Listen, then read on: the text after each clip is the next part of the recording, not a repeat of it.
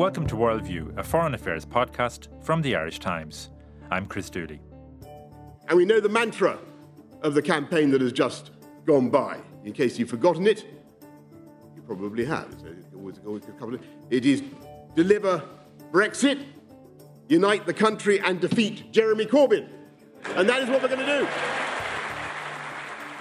Number 10 Downing Street will have a new occupant from Wednesday night. It is, as anticipated, Boris Johnson, and our London editor Denis Staunton has been combing through Johnson's writings over many years to see what they tell us about his worldview. Later, I'll be talking to Daniel McLaughlin about the stunning election victory in Ukraine of the party of President Volodymyr Zelensky, which is on course to achieve an overall majority in the parliament in Kiev. But Denis Staunton is on the line from London to tell us about his weekend reading the works of Boris Johnson. First, Denis, I suppose, just to recap on the result today of the Conservative Party leadership election. Johnson had a commanding win over Jeremy Hunt. Yes, Boris Johnson won with 2/3 of the vote, so that's that's a bit bigger than he kind of needed to make it decisive. What his people have been saying was they were hoping it to be over 60%, and so I think he can feel pleased with that. He made a short speech, not very much. Apparently his team weren't even keen that he should make much of a speech at all today. And so he made a short speech where he spoke about bringing the country together, bringing the party together, and he made a few jokes. And most of the action is going to be tomorrow on Wednesday when Theresa May does her final Prime Minister's questions, goes to the palace, and then Boris Johnson will take over. Now, Denis, we know that Johnson likes to hear himself compared to Winston Churchill, as indeed any Conservative leader would, but you make the point in a piece you've written, which will be on the Irish Times site later today, Tuesday, that in one respect at least, the comparison with Churchill is absolutely valid, in that Johnson will be the first Prime Minister since Churchill to have made his living by writing. That's right. Boris Johnson has been a journalist for most of his life, so he's been writing journalism for the past 3 decades, and he was the editor of The Spectator. He was a reporter for the Daily Telegraph in Brussels, which is where he really gained his fame and notoriety and kind of started his career as a public Eurosceptic. And but for most of the time, he's been writing opinion columns. He's also written a number of books. He wrote a biography of Churchill. He's written popular histories of the Roman Empire and of London.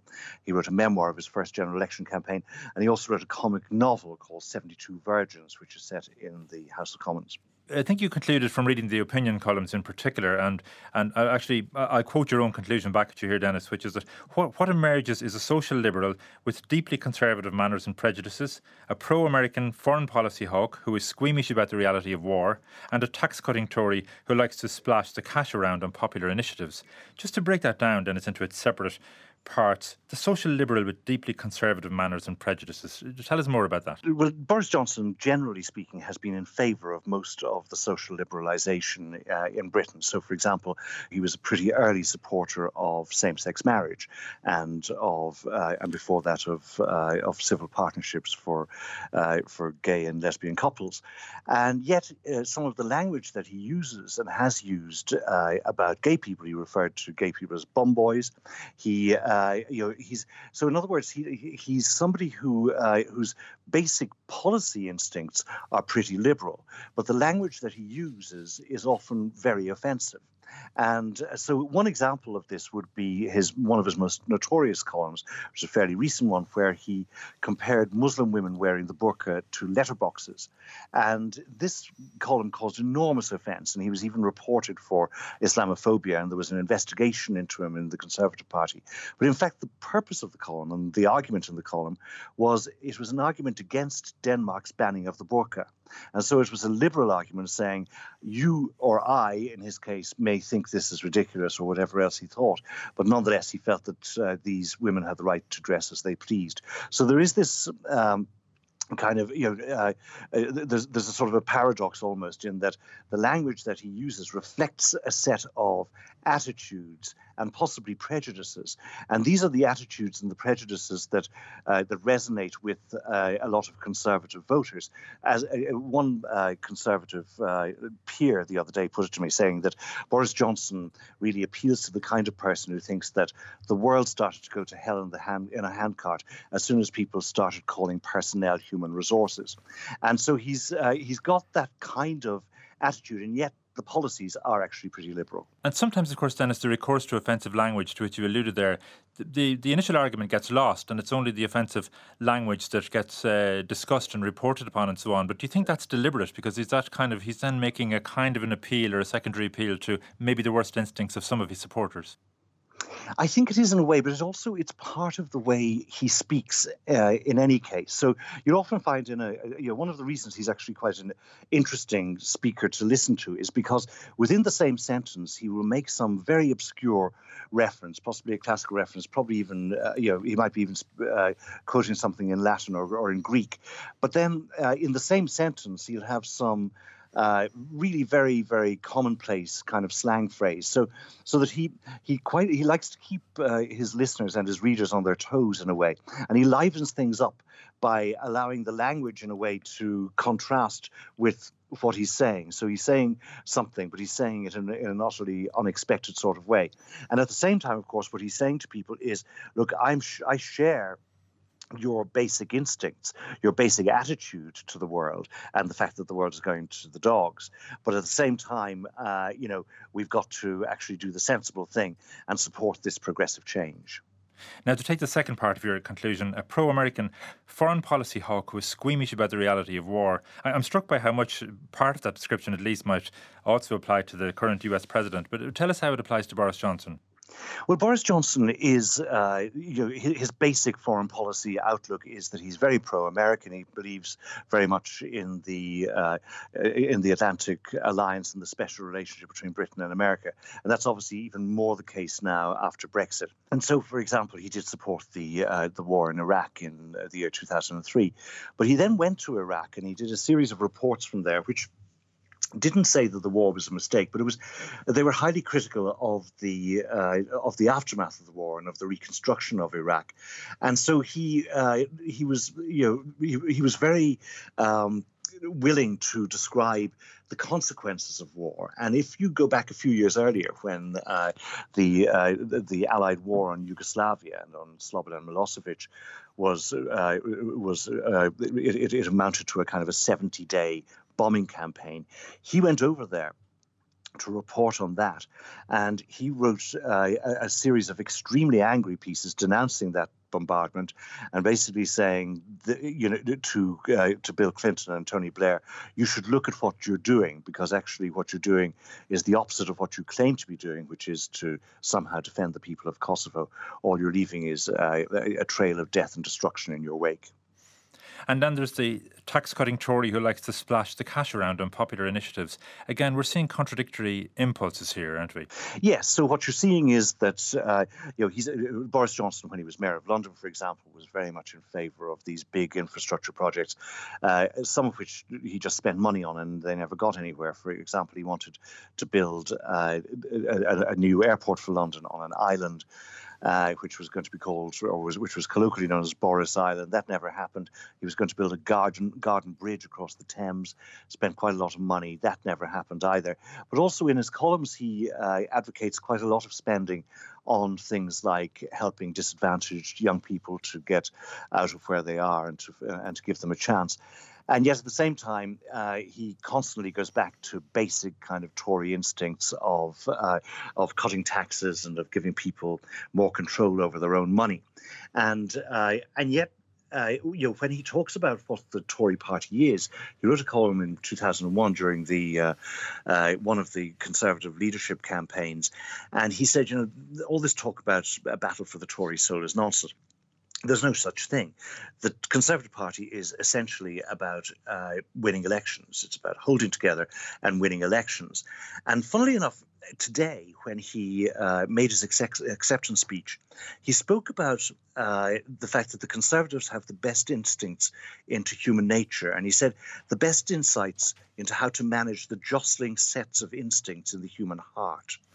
And he spoke about really how whenever people wanted to reconcile, say, on the one hand, wanting to do well for themselves and on the other, wanting to share, that they turned towards the Conservative Party, as he put it. So that, in other words, he welcomes this kind of conflict, and he believes that the function of the Conservative Party and of politicians like him is somehow to reconcile the two. And that, I think, is something that you see reflected throughout much of what he's written over the last 30 years. Now, I referred there to Donald Trump a moment ago, and many observers have drawn attention to some of the shared characteristics between Trump and Johnson, though I suspect Boris Johnson has written more books than Donald Trump has read. But you mentioned another populist politician, Denis, that Johnson has expressed particular admiration for, and that's Silvio Berlusconi. Yes, he went and he did an interview with the Berlusconi in 2003. He went to visit him in Sardinia, and he absolutely just was entranced by him. And he kind of lists all the terrible things that Berlusconi is accused of doing. But he basically says that, after decades of incredibly gloomy, boring party bureaucrats in Italy, that basically this guy had come and he cheered everybody up. And it's quite clear that that's exactly how he views himself. This is what he thinks that part of his mission is, that after the gloom of Theresa May for 3 years, that here comes this character who he thinks can actually cheer up the nation, tell the country that actually Brexit can work. It's not just a problem that has to be solved; it's an opportunity. And so, again today, when he made his acceptance speech, what was striking was that he didn't try to adopt a very serious, statesmanlike attitude, as he did, for example, when he was appointed Foreign Secretary. Instead, he was very much Boris himself. So he was making these jokes, and he was playing to the crowd, and he was drawing energy from the crowd. And so I think that might be an indication that actually is the way he's going to govern. You're going to get the real Boris Johnson, or at least the Boris Johnson that the public, insofar as the public likes him, that's the Boris Johnson that you're going to get. Now, you say also he cherishes inconsistency as a strength. He is similar to Trump in that respect, I guess.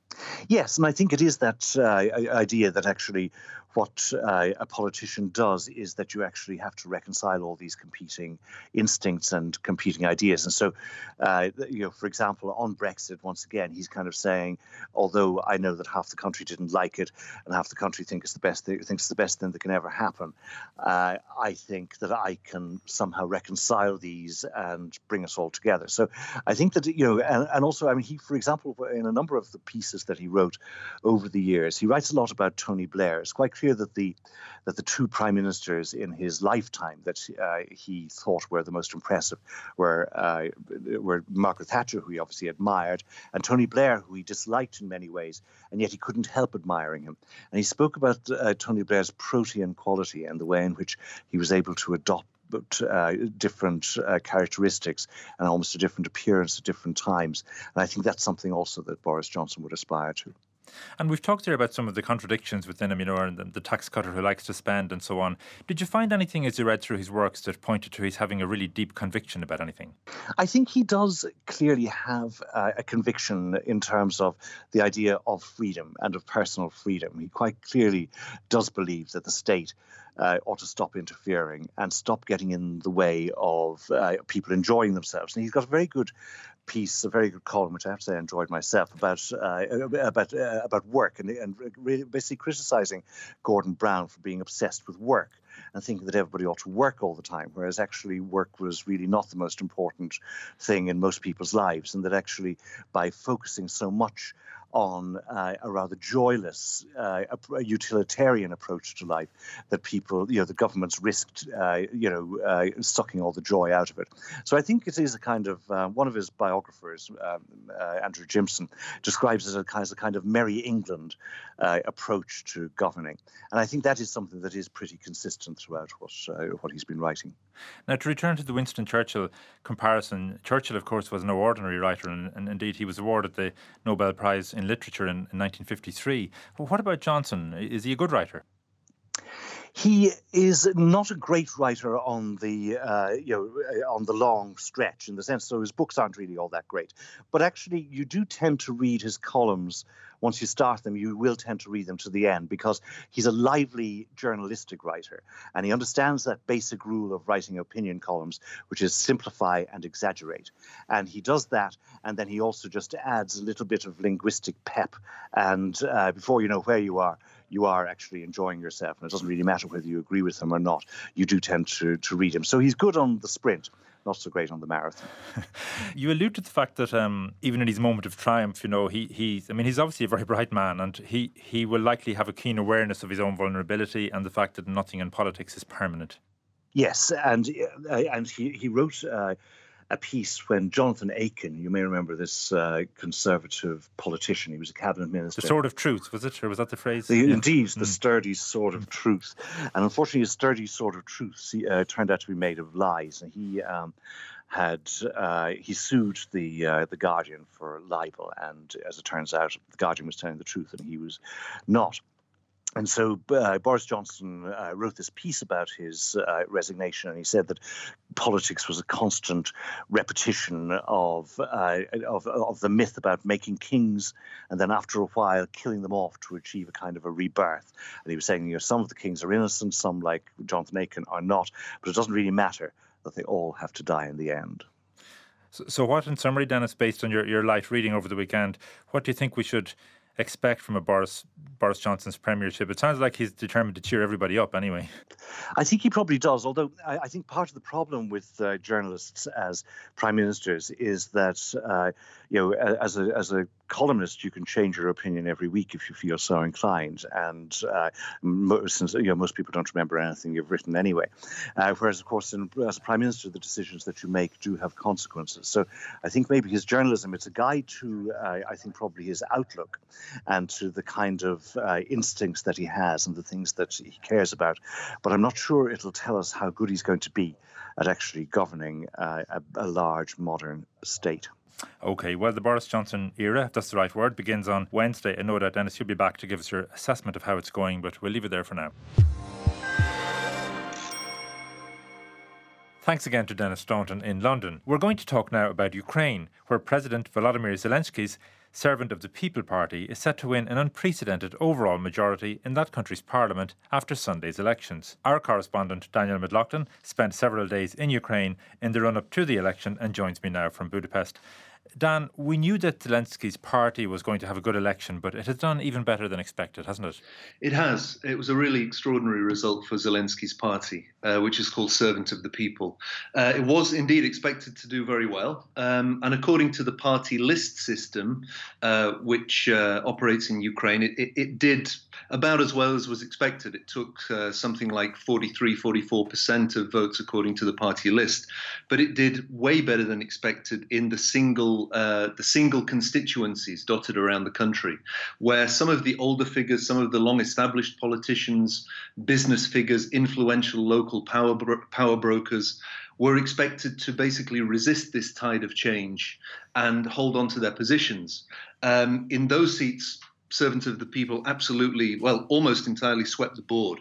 And as we look at the current figures, with more than about 96% of votes counted so far, Servant of the People is expected to take 253 of the 424 seats available in Parliament. So an absolutely dominant display for Zelensky and his party. And this is not just a new party, Dan, but the candidates themselves. Am I correct that none of these candidates have sat in Parliament before? That's right. That was a key rule that Zelensky put down when he was forming this party that is still really just coming into being now. He said that he didn't want to put any standing deputies, current deputies, on the party's list. So that's right. All the people coming from Servant of the People, that looks like being around 253 new deputies, will be completely new to politics. They are from a very wide range of backgrounds. They include other performers like Zelensky himself, who gained his fame as a comedian in Ukraine.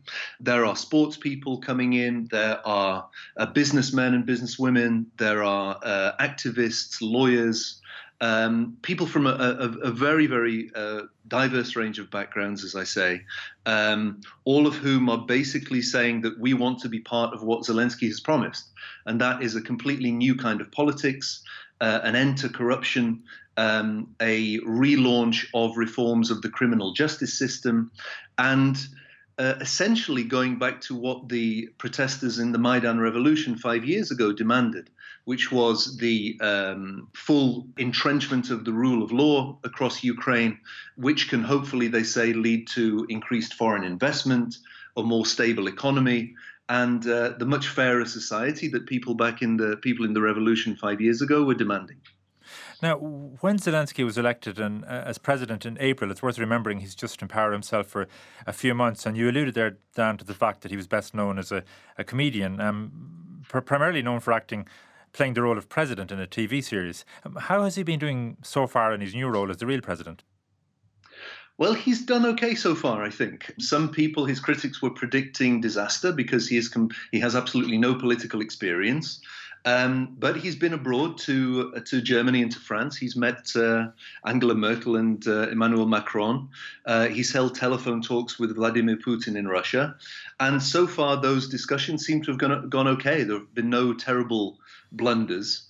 He's been very much limited in what he can do so far. This was why the parliamentary elections were so important to him. The things he's been able to do, he has tried to move pretty quickly on, such as replacing regional governors, replacing senior figures in the security services and at the Prosecutor General's office, bringing new people into the foreign ministry. But for the major structural changes that he's promised in terms of rule of law, in terms of fighting against corruption, in terms of launching a major privatization program, in terms of modernizing the economy to attract investment, these were things he could only do once a new parliament was in place, because he's been working for the last couple of months with the previous parliament, which was predominantly loyal to former President Petro Poroshenko. So now, when that parliament finally sits, Zelensky says this will really be time to go full speed ahead and to start instituting the changes that he promised in his election campaign and that candidates for servant of the people have had such spectacular success with in Sunday's election. You mentioned Poroshenko there, Dan, and of course when Poroshenko was president, he claimed that Zelensky would lack the wherewithal and the courage to stand up to Vladimir Putin in Russia. What are the early signs about that, about the relationship or about how Zelensky will deal with Putin? I think that's been one of the most interesting and probably the most successful aspects of the Zelensky presidency so far. Poroshenko did during his campaign say that it would be disastrous for Ukraine to choose a completely inexperienced president during a time of war, and essentially put him face to face with Vladimir Putin, who's been in power for 20 years and is hugely experienced. But while there haven't been any face-to-face talks yet, they have spoken by telephone. And Zelensky has made a couple of very strong statements over social media. One of the things that Putin did in the days following Zelensky's presidential election victory was to offer a fast-track Russian citizenship program to Ukrainians living in parts of Donetsk and Lugansk regions in eastern Ukraine that are currently controlled by the separatists, who Moscow supports. In response to this, Zelensky said that he wants to make Ukraine basically a beacon of freedom and democracy, as he put it, for the entire region.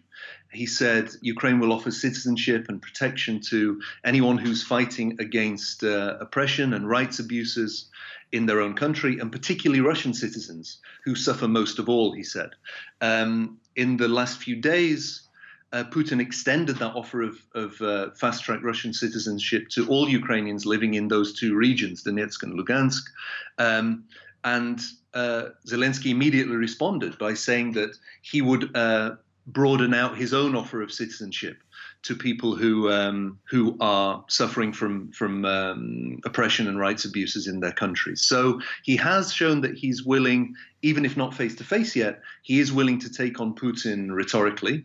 And he insists that this is one of the crucial priorities of his presidency, initially to achieve a prisoner swap, a release and a return home of Ukrainian prisoners held in Russia, probably in exchange for Russian prisoners held in Ukraine. He says he wants to get that done in the next few weeks, at least as a start and a confidence-building measure towards restarting peace talks, bringing together peace talks again in the Normandy format, as it's called. That's the Ukrainian leader, Putin, and the leaders of Germany and France. He wants to restart those talks as soon as possible. And he says that this is another absolutely crucial part of rebuilding Ukraine, making it successful in the future. There's not just the anti-corruption and the economic development side, but there has to be peace in the East, and he wants to start along that road as quickly as possible. Now, Zelensky is not the only celebrity or former entertainer, I suppose, in his case, who has been prominent in this election campaign. And then you wrote a good feature in advance about a rock star called Sviatoslav Vakarchuk. You can correct me on my pronunciation, but how did his party, Holos or Voice, how did that perform? His party did pretty well. It was polling all the way through in the campaign between 5 and 10%. In the last few days, just ahead of the vote, there were a couple of surveys which suggested that it might struggle to cross that 5% threshold to enter Parliament. But in the end, it did. It got more than 6% of votes, and it also took a few of those single mandate constituencies that I mentioned as well. So at the moment, it looks set to take 20 seats in Parliament, which for a brand new party, if you don't compare it to Servant of the People at least, is pretty good. It means that it's going to be almost on a par with the parties of Poroshenko and former Prime Minister Yulia Tymoshenko. So, for a party that is still essentially establishing itself, it was a pretty good performance. Now, Vakarchuk is an interesting character. He is the lead singer of probably Ukraine's biggest rock band, which is called Okean Elzy. And whereas Zelensky really came out of nowhere politically to take the presidency, just really starting this year when he announced his run for presidency on New Year's Eve. Vakarchuk has been in and around politics for a long time. He was a prominent supporter of the Orange Revolution back in 2004-05 and also the Maidan Revolution in 2013-14. So he has been active. He has a strong political voice. He's very liberal. He's very progressive. He's also very bright and very academic. Zelensky comes from a background in entertainment and business. He has a big media production company, as well as being a comedian himself. Vakarchuk has a PhD in theoretical physics. He studied at Yale and at Stanford in the States in recent years. So it looks like he's been preparing for politics for a long time. He actually sat briefly as a deputy after the Orange Revolution, when the infighting between the leaders of that movement, that reform movement, Yulia Tymoshenko and Viktor Yushchenko, basically made it impossible to push through the reforms that Vakarchuk had hoped for. So he left politics at that point, went back to being a rock musician and an activist, but now he's decided it is the time to go into politics. There was talk of a potential coalition government between Zelensky's Servant of the People and Vakarchuk's Holos party. But now it looks like that's not going to be necessary on Zelensky's part. Servant of the People has a majority of its own. It's the very first time in Ukraine's post-Soviet history that any one party has that parliamentary majority. So the chances of a coalition are dimming somewhat, but the two parties do agree on lots of priorities.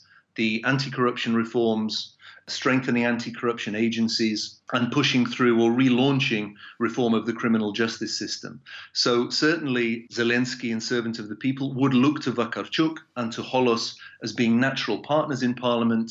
And we will see. Vakarchuk says he's definitely in politics for the long term this time. And with this reform agenda, Holos is certainly going to look to be growing and taking more support from the old guard leaders and old guard parties of Tymoshenko and Poroshenko in the years ahead. And what about the old guard now, Dan, as they have now become, what's the future for them? Are they going to stick around and try to forge some kind of a comeback? I think they probably will stick around. I mean, both those main characters that we've spoken about there, former President Poroshenko, former Prime Minister Tymoshenko, they still insist that they have a lot to give to Ukraine. They have no intention of leaving parliament or politics at the moment. The question is really how they frame their politics and their stance going forward. Lots of the pro-Western support that they have had previously in Ukraine has gone to Servant of the People. Lots of the strongly liberal, pro-reformist support could start to move towards Holos. So they will have to really try and redefine themselves again. I mean, they've been in Ukrainian politics through all its ups and downs for getting on for 20 years now. So they will need to again kind of refashion, rebrand themselves and relaunch their parties in a way to try and find a new niche in politics. The party that actually came second, which we should definitely mention in the elections, was the Opposition Platform Party, which is the the party which most strongly represents pro-Russian feeling in the country. The party did strongly in Donetsk and Lugansk regions, the two regions where the conflict is taking place, and both of which border Russia, and where economic links, family links have always been very strong with Russia, just over the border. So that would be the strongest, most obvious opposition party to offer a very different strategic vision for Ukraine. So opposition platform says that if Ukraine really wants to progress, if it really wants to strengthen its economy, if it really wants to have peace, if it really wants to boost its economic perspective and prospects for young people in Ukraine, it needs to re-establish good relations with Russia. So that's the party that contrasts most strongly with the other four parties which will enter parliament. But one of the most interesting things too, which is worth mentioning about Servant of the People, is that it draws its support from the entire country, even in the east, in Donetsk and Lugansk regions where opposition platform did best. Servant of the People came a very close second. In the far west of the country, which is traditionally more nationalist, fully Ukrainian-speaking, Servant of the People also won in almost all areas. There was one area where Holos did better. But the geographical differences, political differences that we've seen in Ukraine since independence in 1991 have really been overcome by Servant of the People. It's a national movement, a national party, and in that sense it will also be more difficult for Putin and Russia to deal with. Russia has always played with these geographical splits in Ukraine, linguistic splits, and Zelensky is doing his very best, including by speaking Russian and Ukrainian, using both languages interchangeably almost, to show that he considers everyone, Russian speakers, Ukrainian speakers, to be Ukrainians.